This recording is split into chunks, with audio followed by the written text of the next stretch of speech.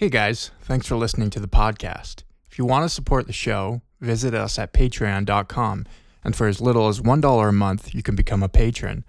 Or you can buy cool Lorehammer products like shirts, coffee mugs, and dice bags at www.redbubble.com.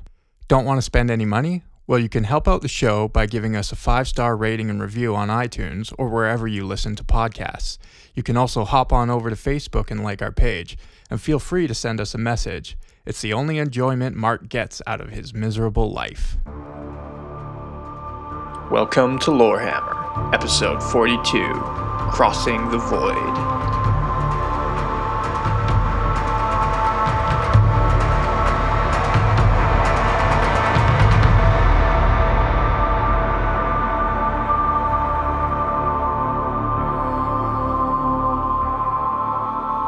Hello and welcome back to Lorehammer. My name is Eric. Hey boys. Hi. That's Mark. Joining us today we have Rio. Hey guys. How you doing?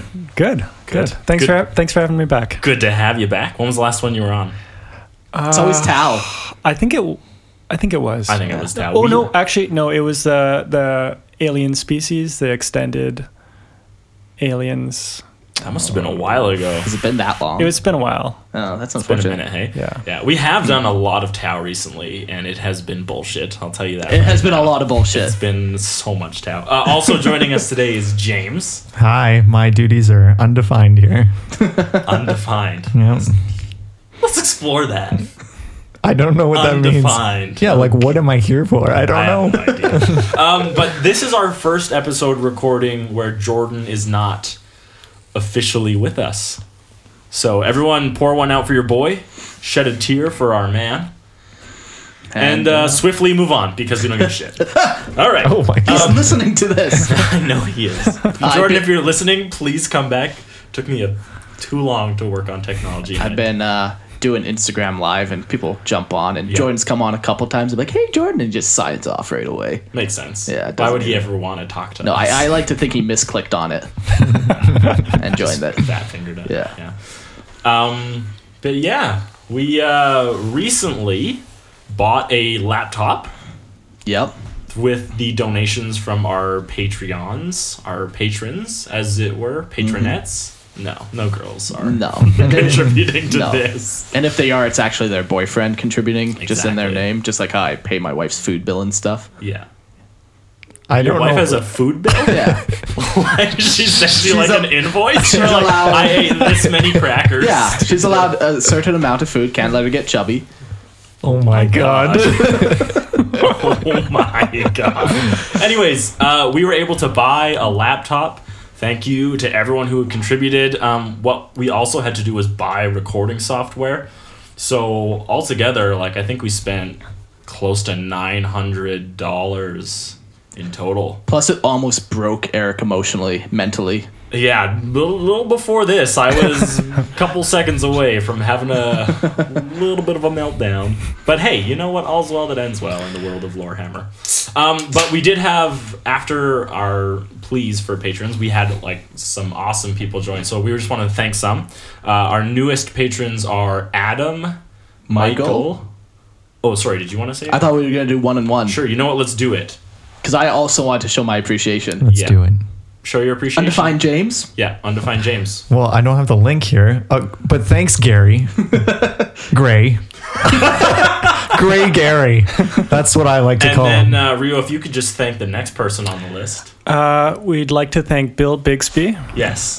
Bill Bigsby actually is a person that is dear to us. But also dead to me. Also, well, he might be dead. Is he dead? I don't know, but all I know is he can't go back to prison. That's all I know about Bill Bigsby. Bill is actually Rio. It was one of Rio's characters in our game. So thank you, Rio, for supporting Is us. that why we had him on this episode? That is why. He paid to be here. Oh my God. How else do you get So this is the precedent going forward that each new Patreon you're gonna fly here and then have Fly on the here. podcast. Well, hey. All expense paid trip. If we ever get a donation for $10,000, we will pay for you to come here. We will. You can we will sleep buy your in flights. Mark's bed. No, we'll put you up in a hotel for a couple No, days. no. No, Sleep you in my sleep in bed. Mark's bed. No. That's what you we're get. flying you out here. We're putting you up in a hotel. We will rent a car for you. We'll pay for your gas. We'll pay for your meals. None of that's going to matter because they're just going to spend the entire week in my bed. We'll buy you a t-shirt. We'll buy you a hoodie. All you got to do is donate $10,000. One fee. I would recommend. One time. I would One time. recommend if you're gonna do that, do it in the summer because it's Well, real don't do cold it in the here. goddamn winter. It's That's real for sure. cold here, so don't do it pretty now. sure it's like almost negative 40 It feels Celsius, which is also negative 40 Fahrenheit. like 40. For all you, Science fun. Science is filthy. But there's one more person we need to thank who goes by the name of Scat Bukaki. And seriously, like, legitimately, that is the name that appeared on our Patreon alert. So, He had horrible parents if they named him that. it's freaking hippie parents. No, that's not even hippie parents. I don't even know what that is. But anyways, thank you, everyone. Anti-parents. Yeah. Especially Gray because I screwed up your name. Yeah, especially Gray. How dare you do that to him? Thank you to everyone who has contributed to us. We literally at this point could not have done this without you.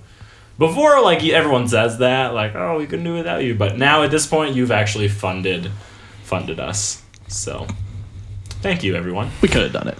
We could have done it, yeah. Anyways, now I have a little joke for everyone that I would Brace like to share. yourselves. And these are always such good jokes. We all laugh fantastic. and laugh. Okay, you can leave. An inquisitor was training 3 guardsmen to be his potential acolytes: a Cadian, a Mordian, and a Krieger. But I don't like Krieger. I'm assuming it's like a Kriegsman. Kriegsman. That's Like what Freddy? I would have said. Yeah. Nope. Not No, Krieger, like senpai from Archer. oh. Oh, ooh. On their final day of training, he brought them in front of 3 different doors and handed them an auto pistol each. He told them, "Beyond these doors are your wives, blindfolded and tied to a chair. To prove your loyalty to me and the Emperor, you must shoot them." The Cadian said, "Are you mad? I would never murder my own wife," and refused to enter the room. The Mordian entered his room and after a few minutes left it, saying, "No, I can't do this. I just can't." Finally, it was the Kriegsman's turn. He enters the room and returns about a half hour later.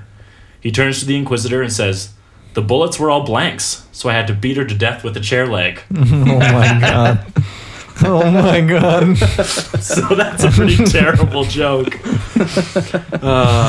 Except that Kriegsmen don't have wives. Oh yeah, aren't they vat-born? Yeah. Yeah. This joke is full of plot holes. Oh, it's, yeah. Well, is it though?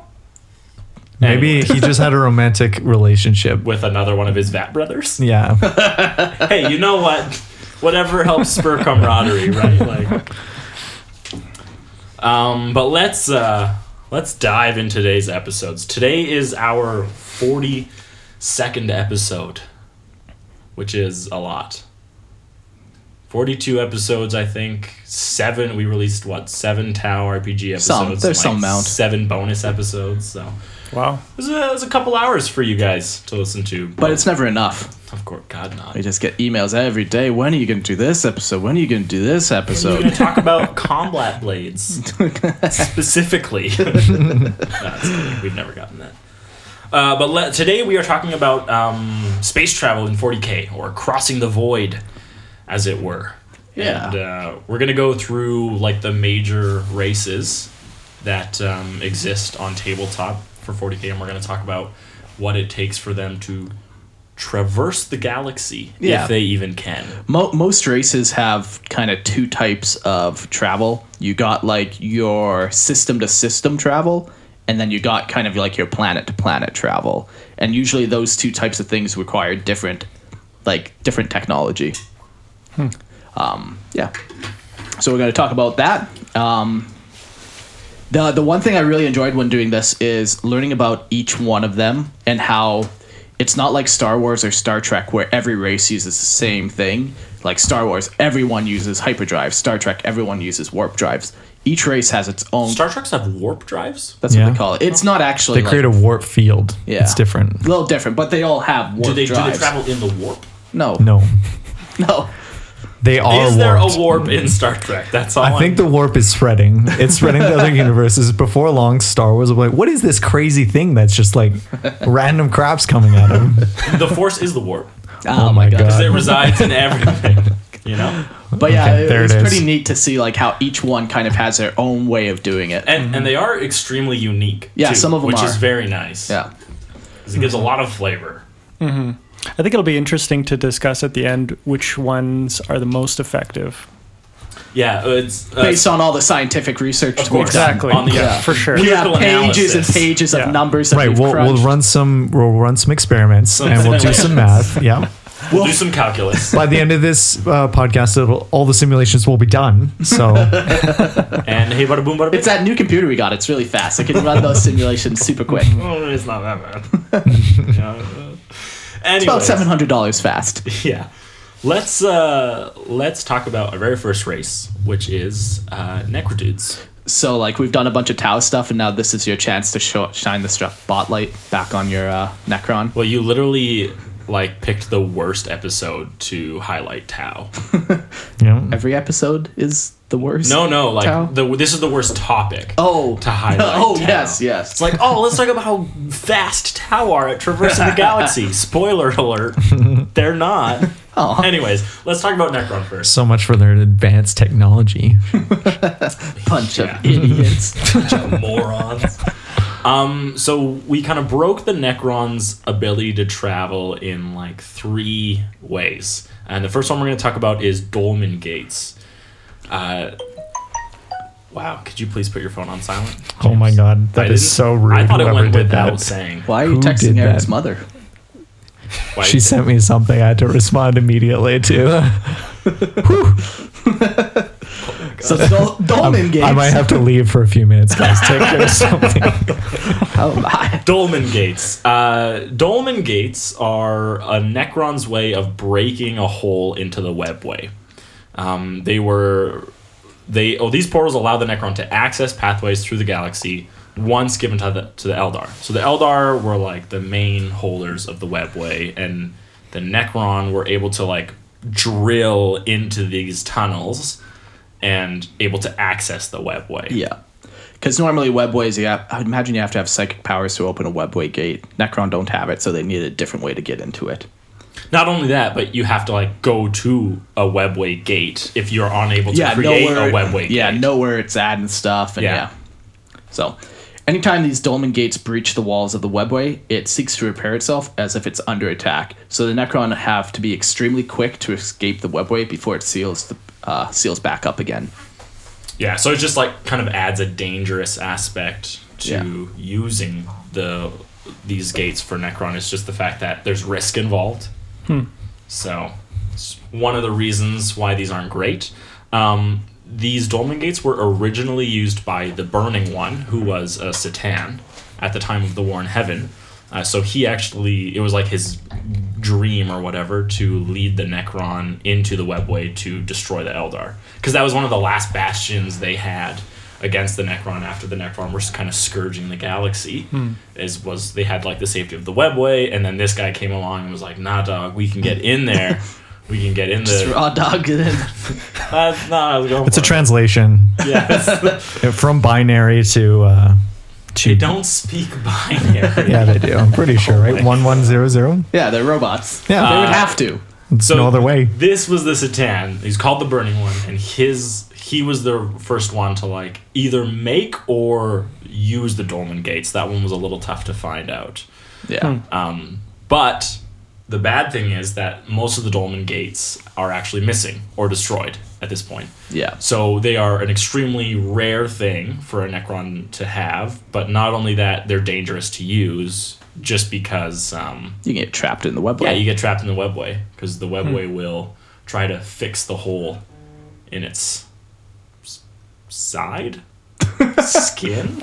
Yeah, I'm trying to picture how these things work. So is it like a big portal, or is it a big physical It gate? makes- yeah, it makes me think of like Stargate Atlantis and how they have like that portal that like people walk through. I've never even fucking seen the show. Okay, so it's an actual Oh my structure. God. I would imagine, yeah, it would be. Interesting. Because the Necron aren't psychic. Yeah. Well, And- okay, here's my question. If they died in the webway, would they get transported back? I'd say probably not. They're like in a different It's dimension. a different dimension. Yeah. So if you wanted to kill Necron permanently, you lure them into the webway? Yeah, yeah. Maybe. With candy. Yeah. course. What else would they? What a Come here, binary little speaking sweeties. robot? What? Yeah, maybe they can't phase out once they're in there, just because it's a different. Now, Necron, and we're gonna get to this later. Like, they are familiar with like other dimensions, and like traveling to them. But I think this is just the webway isn't just another dimension. It's also like a psychically tuned thing, and the Necrons just have never been able to manufacture something like capable of replicating like access to the webway, which is why they're not creating more dolmen gates. Right. Yeah, and I think it is like a static thing. Like it actually is like a giant gate, just because it's able to be destroyed or lost. So it's not just like if it was like somebody with like a power to create it, you can't really lose that. Yeah, because Right. you just take that person with Oh, you. okay, or whatever. okay. Yeah. Or you could And replicate you that power. Yeah, So they're not building new ones. They're just No. using existing ones. Yeah. Built by Satan? yeah, Yeah, either the Satan built them or the Satan were the first to show the Necron how to use them. Yeah. That's a little unclear. yeah. But yeah, it's kind of cool. It just rips a hole in the webway. Yeah. Webway. And the webway does have like naturally occurring exits and like flows to itself. Yeah. So then they would just go and shoot out another end of the webway. And Yeah. Like a one-way ticket, you can't enter back into that thing. So that's one way that Necron used to travel across the galaxy. But I don't understand why they use it Why not? when they have inertialess drives, which effectively allow them to teleport. Yeah. So let's talk about inertialess drives. All Necron void ships use this, and basically what it does is it reduces the mass of your ship while preserving the power of thrust. These ships also use stasis for their passengers. Which doesn't make sense. No, but basically you can take like a 1 billion pound starship and make it essentially weightless, as light as a feather, and then if you even flick it, it fucking flies, Yeah. right? So then you attach a huge fucking engine on it, and you Capable of producing like megatons worth of thrust. can, yeah. And now that- you're really cooking with science. Yeah. So an inertialess drive that the Necrons have effectively allow them to travel at much faster than light speed. Yeah, and safely in too. complete safety. Yeah. Because this isn't using the warp. No, Right. no, this is in- pure technology. Yeah. Pure science. What would happen if you hit something though? You'd have to make sure you don't run into anything Oh on yeah, the way. it would be like Star Wars, like when they do their hyperdrive. Yeah, when they yeah. Like navigate, you gotta like- calculate it Because and you're make still turns. existing in space. Yeah, of course. Yeah. So if you ran into something, you'd rip your ship in half. So there is maybe I guess that is some risk to yeah. it. Well, okay, so they no longer can teleport, but they just make a bunch of tiny jumps. But another thing is because they're inertialist, there's no such thing as momentum. So you can go one way and flip around and turn the other at zero cost. And Interesting. you go the same speed. So, like, sure, they might have to course correct and turn. Right, but that wouldn't there's even be a big deal. No, it's not. That's at interesting. all. Yeah. That's actually a really cool way of doing space travel. It's very different than other methods proposed in like any other universe I've heard There's of. a lot of unique ones. Yeah, but another thing about this is that like all Necron ships use stasis. Yeah. It's like something that they're really known for is like these massive crypts on their ships that like Necrons sleep in. But it doesn't really make much sense. Like what's the need for sending things in like their warriors into stasis when they have the ability to move as quickly as these inertialist drives do? Well, technically, even if you're moving at the speed of light, it Much still faster than it the still speed of takes a light. while to get across the universe, right? Because Yeah. doesn't it still take light hundreds and hundreds of years to get across the But- aren't galaxy they like, anyway? I mean, basically immortal? That's another thing. They are immortal. And they can repair themselves. Like Maybe they get bored easily and they're Yeah. just like, I they have don't want short to sit in attention this ship span, so- for so long. It definitely could be that, right? It's like, like in Star Wars, like those things that go crashing on Naboo, and they're like they just have like row upon row of those Copy strike. robots. Copy strike. What are those robots called? droid to cars. Roger, Roger. No, Battle droids. those are just battle droids. Sure, why not? Who cares what they call it? Fucking But Star it, Wars sucks. that's the image I kind of get when I think of like Necron being in stasis, just tightly packed in to like these small areas. right. And I think it's like less of there's no need for them to go into actual stasis. I think it's just like a packing and moving thing. Instead of having Sure, you need less space to Yeah. store all your warriors. Instead of having hundreds of thousands of Necrons just constantly like standing and milling around, like looking at each other, they're just packed tightly in, and then at that same time they just are like, well, there's no reason for you to be powered up, so power down. Yeah. So it's not stasis because they need to like preserve life or anything. For me, it's merely a packing. Sure. Sure, that makes sense. Yeah. Yeah. They're robots. They don't need leisure. No. There might be an out of universe explanation as well. For the last couple editions, there's been speculation that this inertialist drive didn't even exist. So this is a throwback from Necron before they became the Necron they are today. Like there's like the two sides of the Necron where they're all soulless warriors controlled by the Satan. And then they did that huge fluff change where now they got their lords with personality and they actually control the Satan. So we didn't hear anything about this inertialist drive for 6th edition or 5th edition, 6th edition, 7th edition. And recently they've come out with a couple games like Battlefield Gothic. Gothica. Yeah, where they actually mention this again. So they actually do have this technology. There's a couple other resources out there too. Where Do you they mean mention Battlefield, this. the second one, that one The that just second came one. out? Yeah. Okay.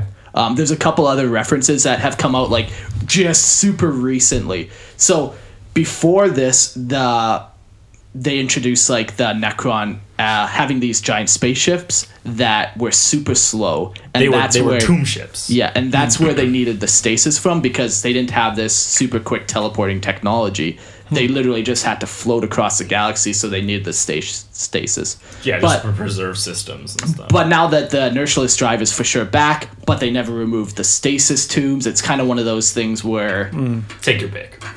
well, you don't take your pick. You Yeah. take both of them. Oh, it could be that some Necron ships don't have these inertialist drives. Yeah, it might even be a though rare they say resource. They all do, Yeah, or whatever, but yeah. Well, what did they know? This is all just information the Imperium Imperium has. So perspective, maybe yeah.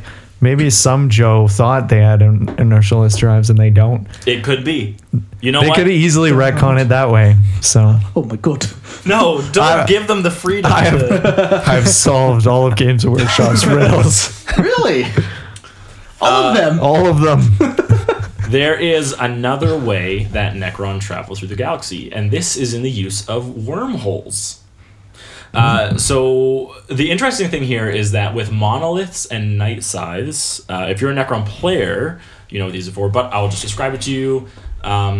A Necron army on the tabletop, you can place warriors or immortals outside of the board, and then a monolith or a night scythe can effectively deep strike these guys in.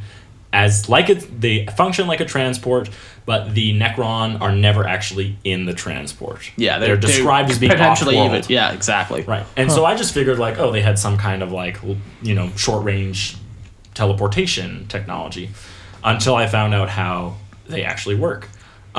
So what happens is night scythes and monoliths actually carry wormholes inside of them. Makes sense. And then, and they use these dimensional corridors created by these wormholes that they carry to instantly transport troops from off-world. So this is like Necron technology at like a cool pinnacle moment, is that Necron have like effectively mastered dimensional travel through wormholes. And moving wormholes as well. Yeah, well, the Night Scythe literally has a wormhole, like a captive wormhole Science! inside of its ship, and then it'll allow the wormhole to open, and then the warriors just come like streaming down from it. So Yeah. how far of a distance can they use this thing? I mean, it's a wormhole; it can stretch like galaxies. Really? Yeah, potentially. Sure. Why That's not? insane. Yeah. The only con to using this, though, is you have to already have a Necron at the location. So, A Necron ship. yeah, Yeah, exactly. you have to have the monolith or the Night Scythe already there. So you But have to get it there. Theoretically, Oh, I they could just fire these things off to planets and just like, oh, we'll invade that in 100 years when it gets there, and then Yeah. yeah, absolutely. Yeah, Start and then they pouring have the one out. wormhole that just, And then when they're done, maybe everyone can go back in the wormhole. Like, there's no Wow. tabletop rule that Yeah. says that's okay, But they would have night scythes at their original location that they came from, which Yeah. would open a wormhole there, and then they're just. well, it's all about like, can you like, a wormhole is like has to have two ends to function, right? There has to be Yeah. the black and the white hole. So Whoa. I like to refer to them as back and front hole personally, But yeah, so it's a question of no-fly zone like, hole are is they another able one. to just create like the entrances to these wormholes like wherever they are, and then so it's kind of cool. Yeah, but, it's wild. But they It do is use wild, yeah. well, you could just imagine it as like there's a what is the big pyramid thing? monolith. Sorry, there's a monolith on both ends, and they just run into it on one side and come out the It other could one. be. It very well just could be that. Yeah. Yeah. Oh, do you think a monolith can enter its own wormhole? Oh my god. Just implode itself. Come out as just a hunk of metal on the other side. How safe is this Rebuild mode of itself. travel? Because it's not Safe. using the warp, right? No, it's just no. bending It's- real space time, right? Super safe. Yeah. Almost everything. Like if it's regular technology, the Necron have mastered it. Yeah, like It's- their technology is so crazy that it's considered like magic. Yeah. Like you.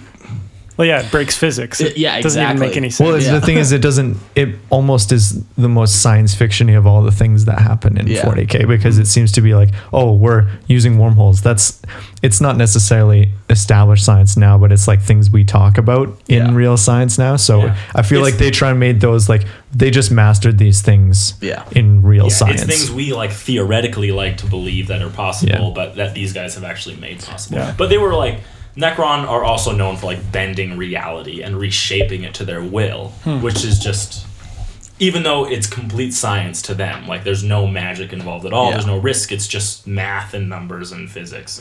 Anyways, Ones and zeros. Zeros and ones. and there's one final thing we want to talk about with Necrons, and that is death marks and flayed ones. Yeah, so death marks are known to open up pocket dimensions and hide in them, and then during a battle they come out of these pocket dimensions and like start shooting up everything. Yeah, even though like they've been watching this battle the whole time, you just had no idea you were there because they existed outside of Yeah. reality. Yeah, but for these guys, they have to be at the location to open up that pocket dimension to go into it. But there's another unit called Flayed Ones that also use pocket dimensions, except these ones don't have to be in that location. They literally can open up pocket dimensions from their home world. Do you remember what it's called? I don't know, but It's do not have really a home world, but- they have like what is considered like a Yeah, Flayed what- One dynasty. Yeah, exactly. They open up that, and then they can appear anywhere in the galaxy that Necron are. So maybe even they're coming through, like, somehow they connect to, like, the death marked pocket dimensions. Yeah, Who knows? those two different like pockets of reality could conceivably Yeah. be related. A lot of this is like Games Workshop does not tell you exactly how it happens because Yeah. you can't really say how it happens. Like, Yeah. Yeah, because any kind of like science they try to bring to bear will just like will sound ridiculous. exactly. Yeah. But So it's kind of better that they leave that unknown element of it, so you Yeah. have to speculate. But Yeah. yeah, so Necron are capable of like creating pocket dimensions, going in there and hiding. They can see like the real world around them, but they don't exist. They're like Frodo in the ring. yeah. Well, not really, because Frodo you could interact with while Oh he was yeah, invisible. I guess. Whereas these guys, Oh my Your god. eyes. like these guys, you could slip right through them and you would never know they Yeah. were there because they're not. They Yeah. exist somewhere else. There's another movie reference I'm sure I could make to make Probably. that. Matrix. But the flayed ones. God. The flayed ones are actually capable of Traveling the seemingly galaxy. teleporting Yeah. within these dimensions. Yeah. So But for all we know, they open up a pocket dimension and literally start walking yeah, across the galaxy, Who and knows? it takes them 50 million years. That's crazy, though. Who knows, man? It's wild. So yeah, that's kind of how they get around the Necron. They have also just like regular like engines as well. That once they get into a system, they use their regular engine to kind of orbit a planet or but it's whatever. all energy. It's all energy. You know, yeah, they're not- it's not they're not combustion. burning, yeah. Fossil fuels. Yeah. It's not fossil fuels for sure. But I don't know if they ever really do say about like what kind of energy it actually is, how they go about doing it. So they just do it. It's just Gauss. Gauss energy. Gauss. All right, let's talk about the Eldar and the Dark Eldar because they function very similar to one another. So obviously the big thing you've heard us mention many times is the Eldar and the Dark Eldar use the Webway. we've gone into the webway so many times. So the warp and the webway and there's tunnels, but the webway is a safe corridor through the warp created by the Old Ones and is primarily used by the Eldar. This method of transportation is the primary method for the Eldar. Yeah, so this is the one, like the way they get around systems. Yeah. Well, I think you were saying before, like, why would the Necron ever go into the webway? Maybe they were pursuing Eldar. Because like the Eldar are like basically the ones who use the webway, and if they run into that every time they see Necron, which they might, the Necron also just have a hatred for the Eldar, right? So they might just specifically want to go after them. Yeah. But then that could lead to their doom because they can't necessarily phase back. We don't know about that. What is the That's strength? Not proven. What's the strength of their hatred? 74. Oh my god. We've done episodes. If you have any specific questions about like how the webway works, let us know. We'll send you a link to an episode that we've already done. Or we'll just answer it. Or just answer it. Like we talked about it so many times. Yeah. But the one thing we haven't really talked about is how the Eldar move from planet to planet once they're already in the system, and that they use solar sails. So there's kind of two theories around how solar sails work. We're going to start with the one that is less likely. The anti-gravity theory. Okay, so the anti-grav tech of the Eldar allows them to push off the gravity of large space bodies such as stars and planets. So if you think about like something that's floating like right above the surface of a planet, like the Atreus, like Astrius. I don't know, like the new Primaris vehicles, right? They float off the ground. Why not say an Eldar vehicle? Sure. Because we're using Eldar. Sure, let's do an Eldar vehicle. I was looking at James. He plays the Primaris. I don't know why you're like bring up that random thing. You could just say the repulsor, which is like a much easier word. Repulsors. And even repulses. Wave serpents. Okay. Jet spikes. So when you think of like what those do, like they hover above ground because they're pushing off the gravity of the planet. Like they literally like they make the gravity like a physical force, and they are able to push themselves off of it. Exactly. So it works. It works. It just works. Science. But what they've done is that they've made that on a massive scale. Yeah, where they literally will use a sun's gravity and push off that, because the sun's gravity is crazy. Like think about Earth, we're like orbiting the sun because of its gravity. It has that much pull. Mm-hmm. Or push. But what about, I mean, there's so much space between solar systems, though. And that's why this only works we believe, within a solar system. Yeah. And then anytime they want to move, Yeah. they would just use the webway. Yeah. And the farther you get away from the sun, the less like push you'll be able to get. And also like if you're trying to go towards the sun or like turn yourself around and stuff, it kind of gets awkward because like to go left and right, there's nothing really to push off of, you know? Right. Yeah, you might have to use like other bodies within the system to like angle yourself. Yeah. So that's kind of like our understanding of this anti-gravity. Yeah. So that's the less likely theory. The more likely theory, and this is kind of like, I'm doing air quotes, like how real life solar sails would work. And it's radiation theory. So the Eldar ships literally have these giant, they're essentially sails. Like it looks like they have giant sails. And it like Treasure Planet. Yeah. Nice. And this functions as a typical solar sail fashion, using the solar radiation to power its engines. Regardless of the function, the problem is the same. The further away you are from the sun, the less energy you're able to get. And if you're like behind a planet, then you're like kind of boned. Yeah, Yeah. you might like you hope you have enough energy stored up in your stuff so you can get it. So. Yeah. Well, I think the radiation literally pushes. It's not so much that it gathers the engines or it gathers energy to power engines. It literally. But wouldn't that mean as soon as you are like outside of like sunlight or radiation, you can't move at all? But well, in space you still have momentum, right? Unlimited momentum. Sure. So like you might have momentum to crash you into an asteroid, and they have no corrective measures. They still do have corrective measures, like they'll have thrusters or whatever. But yeah.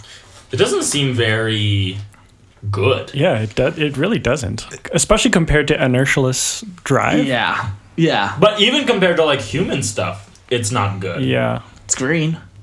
It's green energy. No one gives a shit about that. Oh yeah? Yes. You never heard of the Green New Deal? Lots of people give shits about The Green New Deal? Don't worry about it. Oh, that's Some not, people yeah. will get it, others won't. I don't get it. That's fine. It's okay. AOC. Let's never say that though.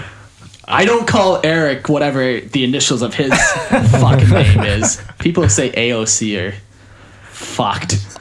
Eric is so confused. Time to move on. I'm Alrighty. Googling it. Some American let's- politics let's for all read- People Americans. like green energy. That's all No I'm one saying. in 40K cares. Eldar. If anyone were to, though, it would be the Eldar. They seem like they'd be like, They I want to would. protect this environment that I'm in. That makes the most sense. If like the humans don't give a damn, they'll like exterminate the crap out of anything they want to. But like the Eldar would be like, oh, I want to make this garden so beautiful. Wearing their little beaded necklace and stuff. Naked, probably. Yeah, just Oh my seashell necklace. Oh boy. Yeah, so boy. they use solar sails. Eldar also have warp drives, and we'll talk a lot more about this at the end of the episode. But the Eldars use the warp drive as like a last resort The main reason being, they don't have Geller fields, and we'll talk more about that. What that is. will become very clear at Yeah. the end. But yeah. That's a last resort for them. Yeah. They will never use that unless they absolutely have to. Yeah, like their solar sails are wrecked. They can't get access to a webway. Like, All their psychers are dead. Yeah. So that means all the Eldar are dead. yeah. Perfect. I like this future Yeah, you've yeah. created. There are no Eldar. All right, next. Let's talk about the Tau. Oh, nice. This is the best big race topic. ever. Big topic right here. Super important. Lots of innovations within this one. It's because they're smarter than everyone else. All that technology they got. Yep. Oh, They're better at tabletop too than everybody else. Okay. You Okay. want to play again, Mark? Oh yeah, buddy. Oh, okay. The Tau fleet is called the Kor Vatra and is crewed only by the Kor or the Aircast. Kind of makes sense. They have... Well, this is like an older engine that they had. They still use this They engine. still use it, but it's Yeah. not... It comes from a much earlier time, so Yeah. probably like 500 years ago. Right? Yeah. No. So this is called the gravitic drive. And this is actually probably one of my favorite ones. It's very, very unique. The system works by placing a gravity field ahead of the ship, which then pulls the ship forward. And then the gravity field is then placed further ahead of the ship, and then that ship is then pulled after that. And so it's constantly placing like mass and gravity ahead of itself and being pulled further towards that mass. Yeah. So weird. I don't know how you do that. It's so cool. Like they just project a field in front of them. Yeah. It's awesome. It's wild. It's such a cool thing that Yeah. that's never even entered my mind. to just be pulled by gravity. Yeah. Like the bouncing on it makes sense. And Yeah. latching onto things like what we'll talk about with Tyranids, that Yeah. makes sense too. Yeah, yeah. But Yeah. this like creation of an artificial gravity field in front of you is really cool. Yeah. Low impact. Yeah. That's and green. then You see, the Tau would be second. They're the second most likely to care about that. That makes sense to me because it's all that greater good. The only Ecology thing ground. is, the problem with this drive is it's extremely slow compared to anything else Yeah. out there. Yeah, and 'cause it's not actually extremely slow. It's just slow compared to warp travel Yeah. or inertialess drives Yeah. or the webway. yeah. So Because they probably can only generate so much energy to create so much of a gravity field, so they can only go so fast. Mm-hmm. Yeah. but they got a way around it. The ZFR Horizon Accelerator. Just rolls off the tongue. Yeah. Just imagine saying that in Tau speak. Oh my There's a bunch god. of fucking apostrophes just thrown in there randomly. So to fire. What the hell? That's how you pronounce it in Tau. I looked it up. I think you're possessed. What was it? I missed it. No, it's a one-time deal. I can't say it ever again. If you were listening, that's your fault. Yeah, well, you can replay it if you want. Just go over that over and over again. Put you to sleep at night. So this was originally an alien race's warp engine, which the Tau were able to replicate for their own ships. So they found like a warp drive, because this is a warp drive. Yeah. And they capable of like entering the warp and going like warp speed. Yeah. But so they found it, reverse engineered it, and then Wait, multiplied. did they say what alien race they took this from? They don't. Yeah. Probably like the a Paktroon type race. One of those races that met an Maybe that was unfortunate end. why they ended up killing the Paktroons. The thing is, like, it's a race that's psychic capable. Yeah. Because if you aren't psychic capable, warp drives just don't work for you. I don't know about that. What? The warp drive is literally technology that rips a hole into warp. Not according to the ZFR Horizon Accelerator and why it never fully worked for the Tau. That's just because Tau suck. It could be that, or it could be why Games Workshop says it doesn't work. So they found this drive. They initially tried to activate this drive on their ships, but it was disastrous because the Tau could not produce any psyker to create a link to the drive.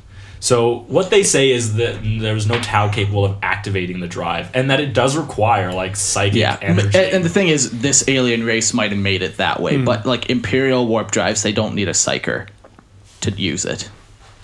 Yeah, you could easily say that it's just specific to whatever race they got. Exactly, and I think that's definitely what the case is.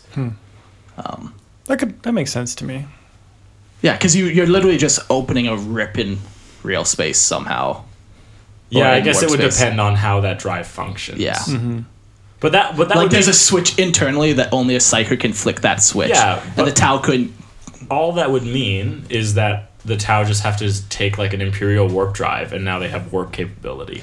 Yeah, I think what happened is this kind of just scared them away from warp technology in general. Because they still use it.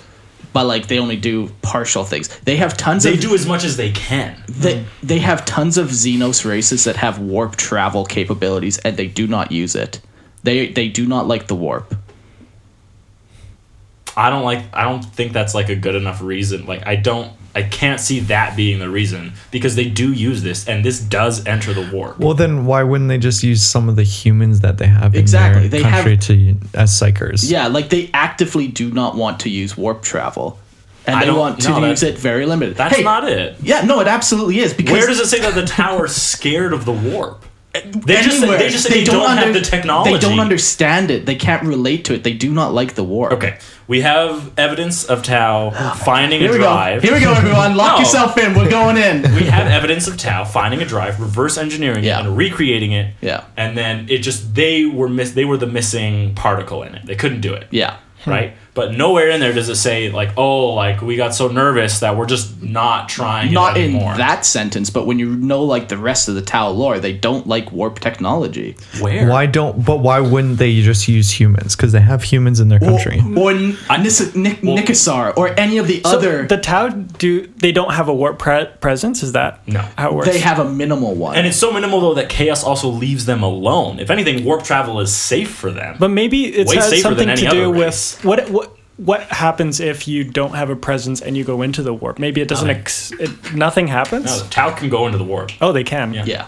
Oh, okay. It's like the warp, the hole just has to be ripped open. Oh, I see. Yeah. So if human craft are capable of creating, and if anyone can just press a button and create this hole in the warp, then that does not seem to me that it's like viable, because there's no way Tau wouldn't have done that. They're afraid of the warp, man. I don't In what regard? I don't understand why wouldn't, if they have humans potentially human psychers, They do. why don't they use them to run these machines then? That's a good question. Because they're afraid of the warp. No, because I am telling you, Eric. I am telling you, they Lord, do shut not up. like the warp. The Tau don't like anyone Sometimes else. we get into these conversations where I know I'm right, and I know you're wrong. Please show me. Please. No, Anyways. in the middle of the podcast. Yeah, go find it. The reason, like, one of the reasons He's the Tau finding don't it. use anything is because they have their very specific caste system, right? Sure. And everyone has a place and everyone has a thing. You don't see, like, armies of humans fighting within Tau. They function separately. And the Tau even consistently use auxiliaries as, like, a bait. Like, they don't bait Tau. They use Yes, they do. They have a whole fucking strategy on using fucking Tau to bait. They use their auxiliaries. This is what happens when we my talk about Tau. No, this is what happens when Eric doesn't know about the Tau. The Tau. Then he's talking to a guy who loves the Tau more than anything in the world. Life gone. Give me some Tau. When you look at the two strategies that they have for war, and they talk about the bait one, they say they will use auxiliaries before they use anything else. But that doesn't mean that they don't use Tau. If they're like, man, the best way to do this is to use our bait strategy, and we don't have any auxiliaries to give up, we will sacrifice ourselves. I'm just curious. Never say that. I'm just curious why they wouldn't pull in. Okay, we need to travel faster. I don't think they trust anyone other than themselves, and I think that's the main problem. Like, okay, well, they don't allow they allow other things to help them in their manufacturing. All right, as well. I'm okay with either one of those answers. I will choose the middle road. Fear of the warp doesn't I've not read. I would be afraid of the warp. But they still use it, right? So in this ZFR Horizon Accelerator, they can't enter the warp fully because they can't create some kind of link with each other, but they still enter the warp with this thing.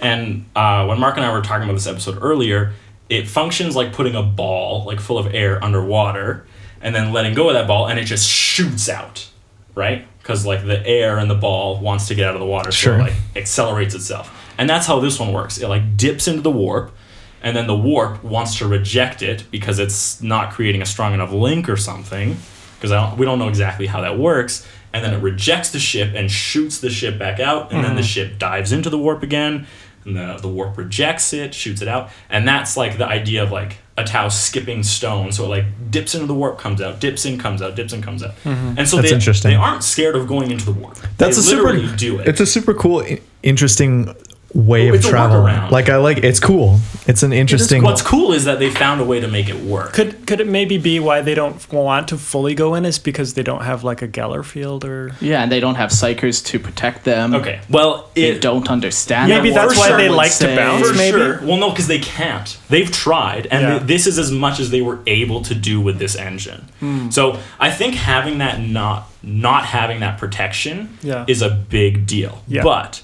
if you get an Imperial ship with a warp drive, it's also going to have a Geller field. And if both of these things, as Mark said, are just technology that anyone can activate, how on earth could the Tau not replicate that as well? Because bad Games Workshop writing.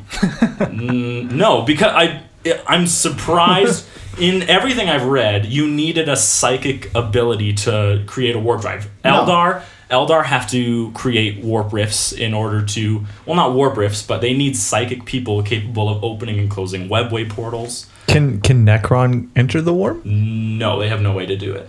So maybe... they have no way to stop the warp. So maybe that makes more sense then, that you do need to be a psyker. Because that's what I had always thought. The Necron have all the technology, basically. And if they can't get in... Yeah, and they can't even recreate these dolmen gates, which are capable of burrowing into the webway, which isn't even the warp. It does make sense to me that you would need some sort of psychic capability. The way you're explaining it, though, and the way that, why can't Necron do it? Well, they're just pure machines and they have no psychic capabilities. Even Tau, And Satan have some sort of alternative psychic abilities, so maybe it's still not psychic. It's sure, but it would make more sense why only a Satan could do these dolmen things, maybe, or know about them or figure it out. That makes more sense what you're throwing out there. I can see that you need the psychic ability to use. You don't though. You don't need a psychic ability to open a warp gate with a warp drive, because that is what a warp drive does. Okay. Go and read. What about this as a theory? Okay, so the Tau don't have a psychic presence, and it's extremely minimal. Right, they have souls and they do exist within the warp, but they're so small no one picks up on them. Right, but you could probably assume that since they don't have a strong presence in the warp, that they don't really understand it, and they probably can't really comprehend it that well. For sure, 100%. Being the leaders of the greater good, maybe they just want to avoid what they don't understand. That's a weird thing to me, because yes and no. They truly tried to enter the warp, and to disastrous. They said they kept dying as they were trying to do it, and this was as good as they could possibly get. I think if they were able to do it, maybe they have some sort of. They have some, because they have these tiny souls. They just can't exist in the warp too. They can. Yeah, they definitely not can. for a long time or something, maybe. So if you put Tau on an Imperial ship, though, they'll be fine. They'll be fine for all eternity. But there's also Gallifeels. Well, yeah, but it's yeah. Okay, the solution is I don't know what's going on here. No one knows. I don't know what's happening. People are There's yelling. No one's yelling. Mommy and daddy are yelling, and it's scary. That's fun. That's a good time. Sometimes I get all worked up when I'm talking to the fans, so I'm fucking yelling at these random people I've never met. I think Tao brings out the worst in you guys as well. Oh yeah, there's a lot of... We just have really different views on that. Yeah, it's funny. And on the greater good as well. Well, yeah, that one is also pretty open to interpretation. Oh my god. Just imagine if I was playing the Tower RPG and not just GMing it. Oh, that would have been... Okay, so you pretty much told how that drive worked? Yeah, I did. Okay, perfect. Next one, let's read about Tyranids. Because we reached a consensus. Did we? Oh yeah, we did. Oh. I reached my own, you reached your own. We have consensuses. Yeah. Yeah, okay.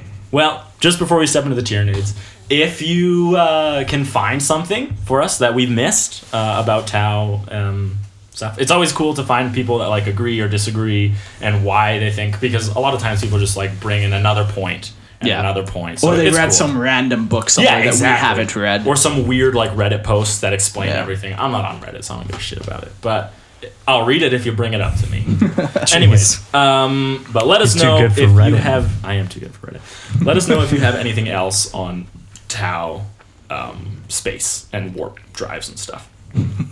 Now we just gonna get flooded with like, oh, they can't do it. They can't even... They're a minor spacefaring race. They can't even traverse the galaxy. They only have 7 planets. That's true. They only have 7 planets. It's going to be good. Let's talk about Tyranids. Tyranids. We did do an entire episode on hive fleets. Yeah.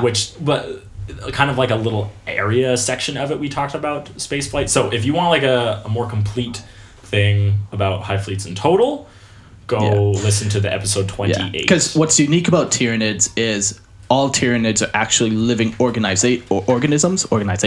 They are also organizations. Where like, you know, the Eldar have like this, like the webway where it's like it's not an Eldar. Right. So, yeah. So, listen to episode 28. Yes. But what's important is the Tyranids have an organism that can fly around in space, and it's called a Narval. A narval. Narval. It's the Scandinavian way of pronouncing narwhal. It's a narval. A narval. This organism is capable of locking onto the gravity of a planet from immense distances. Like across the galaxy distances. So like these can sense gravity from immeasurable things. Like it should be impossible, but they can. And then they are somehow able to create a corridor of compressed space for the entire fleet to travel through. Like a slipstream. Yeah, it's kind of odd. Like they latch on to like this gravity signal from a planet which is so far away, and then like they're latching on and the planet's gravity meet, and they just create like this tunnel that like the whole Tyranid fleet goes through. Science is fun. That's crazy. Yeah, it's pretty wild. It's biology at this point. Yeah. It's just a matter of biology, guys. Anyone can do it. And when they enter the system, so they go into the slipstream. But when they enter the system, all the fleet enters. Yeah, like the whole massive fleet does. hive ships, everything. The slipstream ends, and the fleet now has to use conventional fuel for intersystem travel. Oh, really? Yeah. Yeah, so what it is the Flagellum. narval is like so sensitive in its ability is that it gets too close to the planet and then like something happens to it and it can't create the slipstream anymore. Oh, interesting. Yeah, so it's kind of like I don't know really how to describe it, but yeah, like it could be that the planet... It's too much interference. Like, yeah, that's what it says. Or just it feels it too strongly. It's like looking at a really bright light. That's interference, bright lights. That makes sense because like now you're close to a bunch of other planets. The sun even. Yeah, could be like multiple suns close to it. Yeah. So there's just too much around it. But sometimes like they'll get close enough for the next bit to only take a couple of years, but also sometimes it could take decades. Yeah. If it was an abnormally large planet, you know, and there's like too much interference around it. Like they might have to exit the slipstream decades before they actually reach the planet. Yeah. Oh, interesting. But what's wild is, so it locks onto this planet, and it literally wrecks the planet that it's locked onto because it like pulls its gravity. So then like the planet that's locked onto starts getting like volcanoes and like earthquakes and stuff because tidal waves everywhere. Yeah, because it's literally like pulling its gravity somehow. That's crazy. Yeah. So they'll get a period. The planet will get a period of like this crazy shift in like their planet geography, seismic activity. Yeah. There you go. And then it'll all end all of a sudden because the narwhal will get into a system and they'll be like, oh, we're fine, we made it. And then 10 years will go by and then a whole Tyranid fleet shows up. Tyranid fleet. So just as you rebuilt everything. Well, Mark was saying it was really funny. He's like, when the planet is undergoing its massive seismic activity and everything is getting thrown away, that's when the Gene Stealer cult rises into power. Probably, and they use the chaos of everything that's happening to like seize power from the planet. And they probably like chalk it up to like the four-armed god is angry at us. Yeah, like, yeah. Oh my. And then they get put in power, and then all of a sudden all the activity stops. Right. Exactly. Welcome to another episode of Tyranids Are OP. They're wild. It's just so cool. Yeah, that is crazy. Yeah, but this mode of travel, the Narval, it seems sort of slow compared to some of the other. Yes, it is more slow than every other one. Except maybe for Tau. Maybe Tau. Yeah. Yeah, it doesn't really describe how fast it is compared to like light. Yeah. But though that's almost more terrifying to see this just thing slowly sort of approaching. There's nothing you can do. And you can't stop it. You can't. Yeah. Yeah, I guess you could exterminatus your own planet. Might as well. At least stop the Tyranids from feeding. anything. Yeah. That's terrifying. Well, that strategy has been employed before. It has. You know what's that's hundreds of human planets. It's kind of crazy because like it would be pretty common knowledge now in 40K that if your planet has like a bunch of seismic activity out of nowhere, you're locked onto by a Tyranid Hive fleet. Like that planet is probably aware, depending on its level of technology, that they've been locked onto, and now they have X amount of time before. Yeah, like a planet in the Ultima Segmentum, they know. Oh, they know something's like, up. oh shit, here we go, boys. Yeah. And then they're just waiting, and it could be a decade of waiting, knowing at some point the Hive Fleet's gonna appear. Yeah. Wild. Yeah, that is wild. I do not like that thought. But once they've exited the slipstream, they still have to get to the planet itself. And they use gas fuel. Yeah. How do they use this gas fuel? I'm glad you asked. They poop it out. Little toots behind them. Yeah.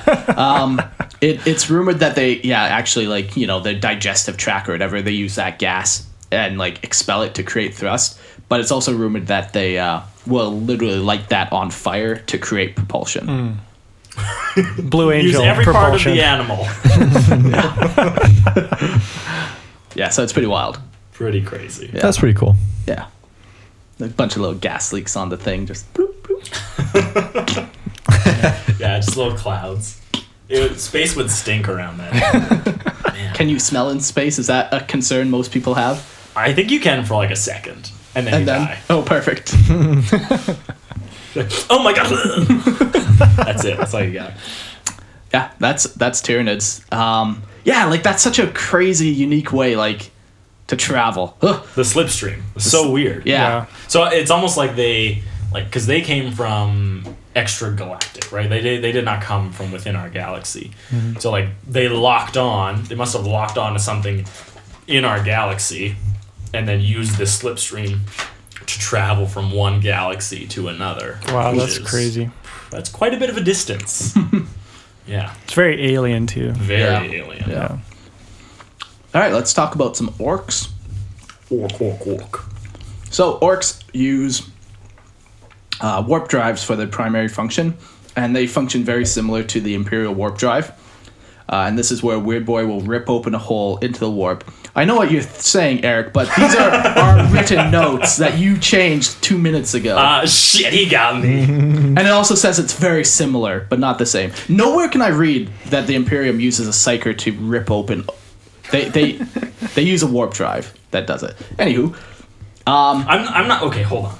Oh boy. I'm not saying Let's bring it back. I'm not saying a psyker rips open the hole. I'm saying in order to like affect the warp, you need a psyker to do that. And so a psyker might have to be the one that puts their hand on the warp and pours psychic energy into it, and the warp drive could be the one creating a stable rift, but the psyker is the one who's providing the power. Nowhere does it say I know, that. but no, it does not make any sense to me where, like, these function very similarly to a warp drive, where a weird boy is needed to rip a hole. Very similarly, but not the same. So what's the similarity? That they rip a hole into the warp. That's not similar at all. When That's very similar. One flicks a switch and one needs a weird boy. Oh my God. A stick and a gun are very similar because both of them can cause damage. Very similar. They're very similar. You're fucked. They both rip a hole into the warp. That's how they're similar, because they both literally do the exact same thing. Yeah. How they do it, I could throw a stick or I could kick a stick. Either way, it's fucking going Guys' somewhere. metaphors, oh my God. I'm making it Sticks and simple. guns and kicking and whacking I'm with a simple sticks. man. Oh my God. An orc warp drive requires a weird boy to open a hole in the warp. Yeah, and then the void ship will enter it. These weird boys will then lock onto Wog energy of the largest Wog they can find, and they'll use it as like a beacon, kind of like the Astronomicon that we'll get into later. And yeah, they'll just lock onto that because they know that's where the largest presence of orcs is, and that's where the biggest fight's going to be. Or they'll just follow their heart and just go wherever they want, do weird boy things however they want to do it. The interesting thing about orcs is that they do not have protection from chaos. Yeah, we mentioned the Geller field before, but yeah, the orcs don't have it. So while they're in the warp for potentially months and months, they're getting invaded by demons, and they're just loving it. Having a grand old time. A zogging good fight. That's what I wrote down. I like that. Yeah, so that they use warp drives. What they also are known for, orcs are known for looting. So literally, they'll use any type of anything that they can get their hands on. Like sometimes they might have an Eldar craft world, and they'll use that. Sometimes they might use Just an entire craft world with the orcs on it. Yeah, they'll use Tau. They'll use anything they want. If they got a hold of a Dolmen Gate, you better believe they're going to be using that. Like anything that they can get their stinky little green hands on. The best thought is, though, one of them mounts a narwhal, lassos it, and is riding in space on top of this narwhal. I imagine he's dead, just frozen in space, dead, riding the narwhal. He's still having a good time, though, Yeah. even though he's dead. But yeah. Another thing that is pretty common for orcs to use are space hulks. And they're basically these giant floating wreckage of space debris, spaceships, and whatever that a warp drive is malfunctioning on it, so it jumps into warp randomly and then fuses to other machines and other things, and then it exits the warp. So orcs will hop onto these giant, huge continent-sized, wrecked spaceship planet things and fight on them, and then they'll jump into the warp, and then they'll fight demons, and they'll pop out of the warp randomly, or they'll get to a planet, they invade the planet, and it's a Uber system, I guess, for 40K. Ubers when they take you where you might not want to go. Well, if you're drunk, it's like if you're drunk and you're trying to take an Uber, and every time you and get the out, Uber driver's drunk too. yes, and you're getting into fistfights on the way. There's a stick there, I'm sure. But something else that orcs use are we have coined NTFL or NFTL. Not faster than light. Yeah. So they'll also use rockets, right? And big. Oh, well, I guess let's talk about other things first. Asteroids and rocks. Yeah. So Oh yeah. orcs will literally land on an asteroid that's flying across the space. And they'll just go. They'll just go with that Just ride asteroid. it. Just ride it. Fucking doing orc things, I guess. That's awesome. And they'll even build little engines onto the back of it so that they can then direct it towards a planet, and then they'll just fucking shoot it at a planet while still riding it. And then then now they hit a the planet planet. fall, and now we can start fighting on a planet. Yeah. so wild. Oh man. Yeah. That's awesome, though. That's really cool. Yeah, orcs are good. Such a crazy way to do things. Because they don't care where they're going, just as long as they get somewhere eventually. It's true. All they want to do is fight. Yeah. But they also have jet fuel, so they very much use like combustion engines to kind of get around. Like you know, you see it on their copters and their bikes and their exactly. trucks and stuff. So. Yeah. But hey, there's nothing wrong with them putting a friggin' warp drive on that truck and making it work. Oh yeah. That warp truck is fast. Their fastest land speed is definitely some orc strapped a warp drive onto to himself. To himself. He strapped an inertialess drive to Exactly. Yeah. Someone just punched it. Absolutely. Classic orc. So now we'll talk about the Imperium. And this is where a lot of the terms have been thrown around, like Astronomicon, Gullerfield, and stuff are going to make sense. So the Imperium's primary system-to-system travel is the warp drive. And this is a device that rips a hole between reality and the warp.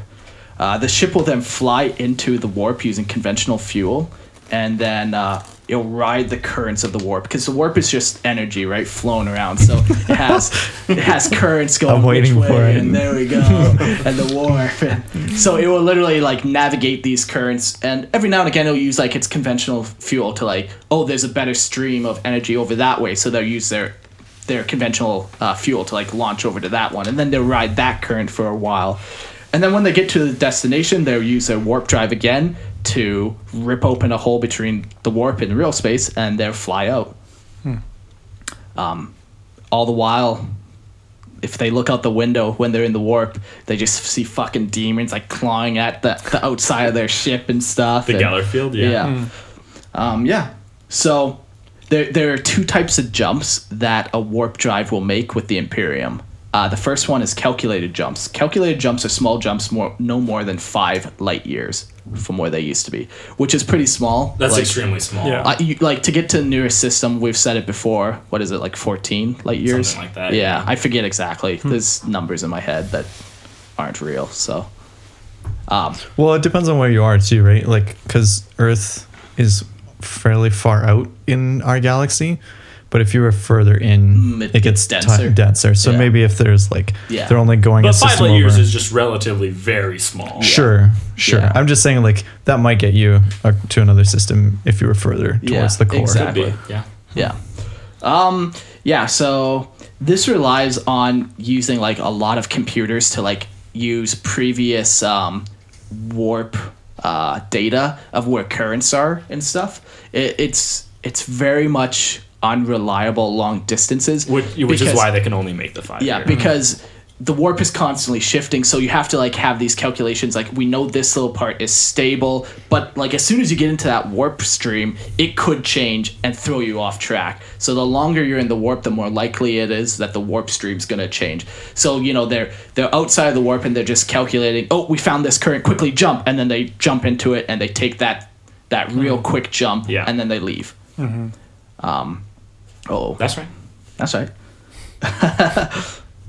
Yeah, so the other thing they have are piloted jumps, which can go up to 5,000 light years, which is a lot. You're in for the long haul at that point. And this is done by reading and steering the ship across the currents of the warp. So this one, they're like actively navigating the warp, trying to choose those different faster slipstreams. That's using a psyker to do that? Yes. Yeah.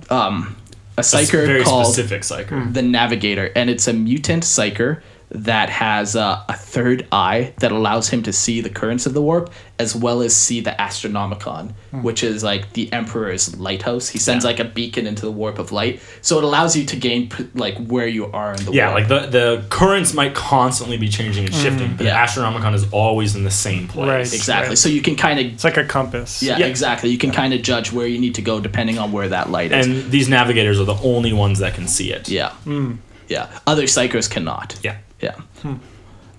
Which is crazy. Yeah. It's like it's tuned to them. Yeah. Can other psychers, or not, can other psychic races see the Astronomicon beacon? Only humans. It's a specific gene. I thought we talked about Tyranids can That's- see the Emperor.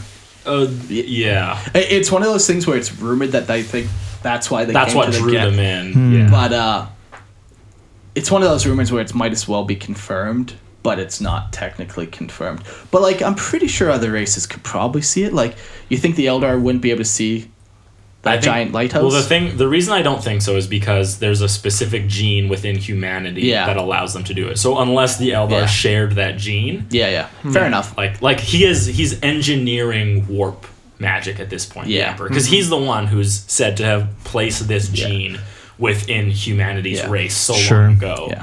That makes sense then, that he wouldn't want anybody else using it. No, maybe, of course, so. it's like his specific thing. Yeah, I guess. Okay. Yeah, it's like tied into a specific frequency or whatever. Sanguinius can see it. Sure. At the council, no, not Sanguinius. Magnus at the Council of Nicaea. Yeah. He talked about how it was a shining beacon of hope and light. So I know he can see it. Yeah, it might just be you have to be like a super powerful psyker, maybe even. Or you have that specific gene. Yeah. But our next episode that we're doing after this one is going to be on the navigators, because they have like whole houses and like ancient traditions that like they're a highly respected thing in the Imperium, because without the navigators the entire Imperium would crumble, because then you could only jump 5 light years at a time, and not even safely. And it just completely cripples your ability to move. They're pretty cool. Like they have whole houses, and we'll get into that. Models? I think there's been like maybe 1 or 2 like custom models.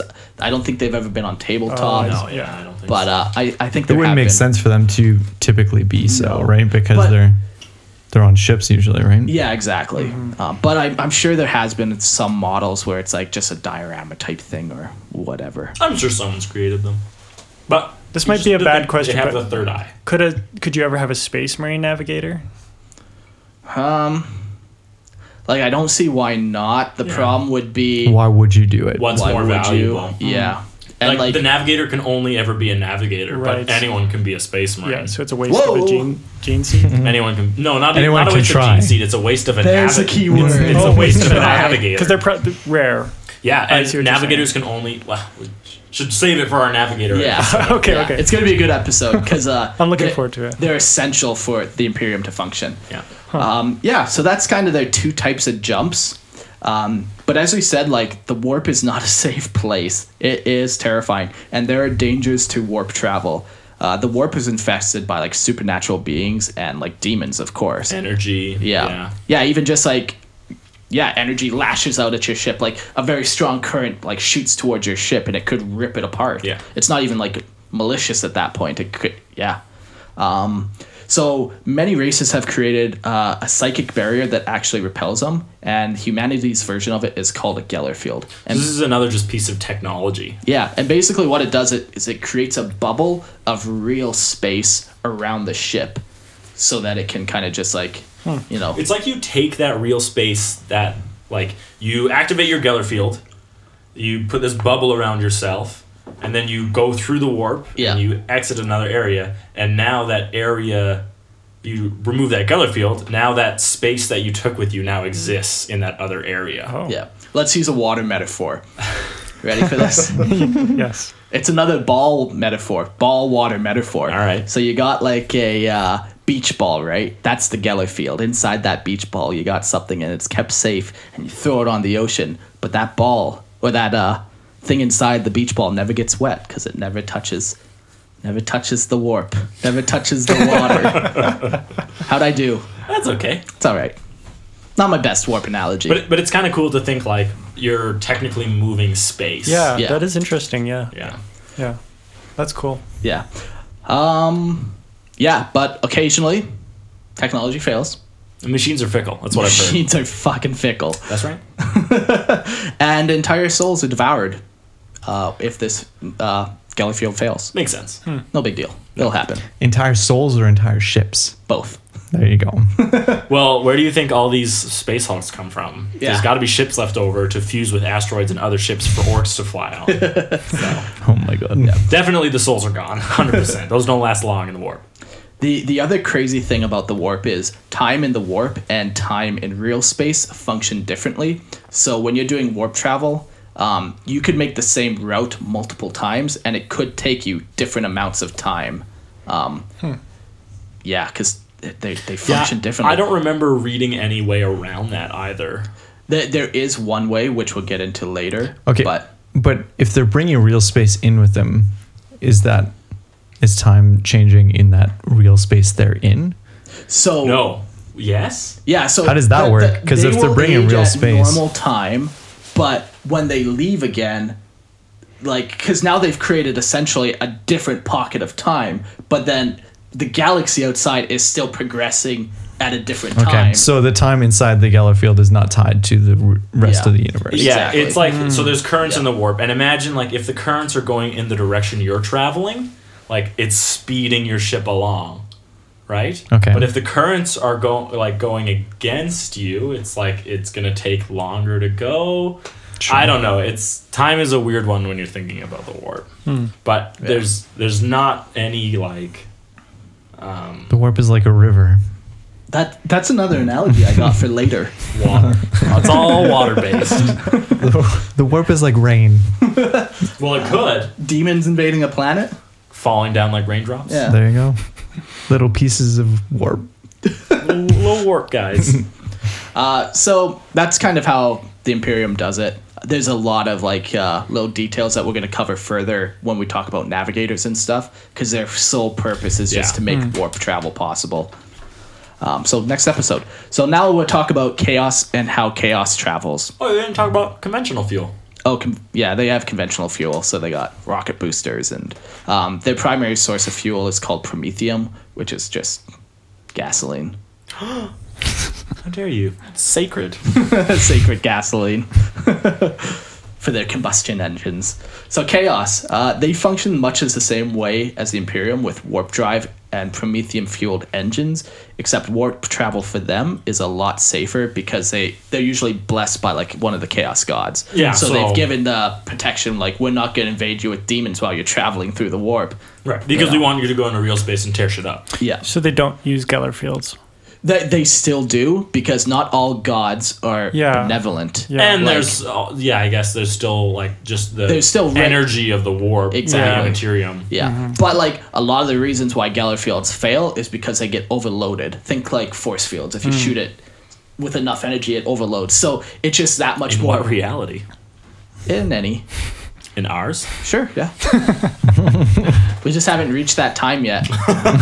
It exists. Oh, yeah. Just not right now.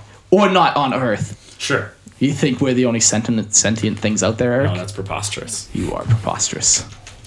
Wait. I'm the preposterous one? Yeah, so the other thing that helps Chaos a lot too is they're actually able to read and understand the currents of the warp better. And lots of times they won't even need navigators because they can just they know. Oh, but they do have navigators. Sometimes they do. Another thing is that, like, because they're, like, blessed with Chaos God, that God can, like, affect the warp and, like, speed them on their way and, like, make the warp calm for them or, like, push them along. So they get a lot of extra help that humanity does not. Yeah. But yeah, it pretty much functions the same way. They open up warp rifts and stuff. But the other thing that they use a lot too are called warp rifts, and those are just like it's like teleporters, tunnels. Sure, yeah, like think the Eye of Terror, the Maelstrom. Like, these are warp rifts where if you go inside, now you're in the warp, and you can then traverse the warp and come out another warp rift. Yeah. So yeah. You're still in the warp. That's the bad thing. Yeah, you basically remove the warp drive where it tears open a hole in the warp. It's a stable hole in the warp that you can just go into. But since it's a stable one, you can kind of map out maybe better where it's going to end up, or you can kind of map out the currents a little better. Oh, okay, that makes more sense. Yeah. So that's kind of all the major races and how they kind of individually go about traveling and making their way across the galaxy. The real question is, how do those hand people do their They might not. How do they get across the galaxy? They are pretty psychic, aren't they? That's what I want to know. So maybe they just hop in the warp. Don't mind me. Surfboard across the just like finger surf. Yeah. They create like a surfboard out of psychic energy and they ride it all the way like fingerboards. Naturally. Sounds good. That makes sense. Logic flawless. There are additional ways to travel the galaxy though that most races will take advantage of if they have the opportunity to, but they're usually rare or, Like what? Warp gates. So a warp gate is like can be a physical thing, or it can be just like an actual, like a warp rift, but it's entirely stable, and it has... It's like a wormhole, essentially, just it goes through the warp, where it has one opening and one exit, and it just goes between the two spots. And what's really unique about this is it's 100% stable. So if you go in, it will always take you the exact same amount of time, and you won't get invaded by demons. So you can go through one of these. It's protected from demons? Well, they say it's completely safe. Wait, are these something that were built? Some of them are... But they're also just naturally occurring things. Oh, really? Yeah. And, like, some of them are the size of a human. Some of them are the size of, like, a spaceship. Oh. Warp gates, hey? Yeah. Do they just open and close, or are they, like, once they're there, they're there? They're like wormholes. Like, once they're there, they're there. They might eventually close. But, yeah, the only downside to this is, like, they only go to one location. So, if you want to go to that location, great. But if not, like, they're kind of useless, right? That's interesting. Yeah. Are there any known ones? There were two of them, but I can't recall them. There was the Jericho Reach one. Yep, Jericho Maw, and one goes from Jericho reaching the Ultima Segmentum to the Segmentum Obscurus. Yeah, but that one it leads to a turbulent warp storm area. And then the other one, Warp Gate 492, was declared unusable to the Imperium.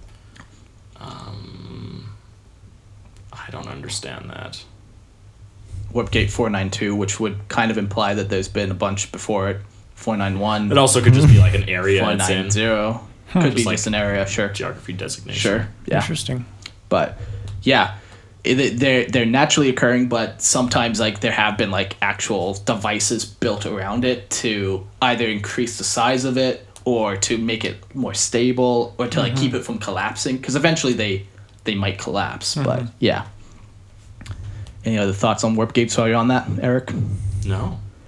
So also there's a bunch of other things. Like, you can pretty much think of any, like, science fiction travel, like wormholes. If you find one, you might be able to go through it. Black holes, like, you know, some galaxies use that to travel. 40K, I'm sure there's probably been stories out there like that. But it's definitely the exception as opposed to, like, how it's normally done. Right. Yeah. The warp is like the main tool everyone tries to get access to. Yeah. For the Imperium, there was also the method that the Emperor was working on, wasn't there? He wanted to tap into the webway. Yeah. So he was creating a webway gate, or it was already there. Was it a new webway? No. No. The same one. Yeah. Oh, okay. It was an already existing webway gate. Oh, he was just trying to make it so everyone could go through it. Yeah. Well, yeah, trying to open it, essentially. And then keep it stable. Keep it open. Is that still a possibility that could happen in the future? Or... It's a possibility. I think they should open it right now. So during the Horus Heresy books, the Emperor does end up opening it and going through, and then Magnus the Red comes and does this whole fuckery where he actually ends up destroying the webway gate.